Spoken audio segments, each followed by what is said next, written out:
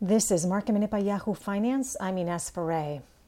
Stocks are mixed today with the Nasdaq up more than 1%. The S&P is in green territory. The Dow is relatively flat. Oil is under pressure today with WTI and Brent crude both off by about 0.2%.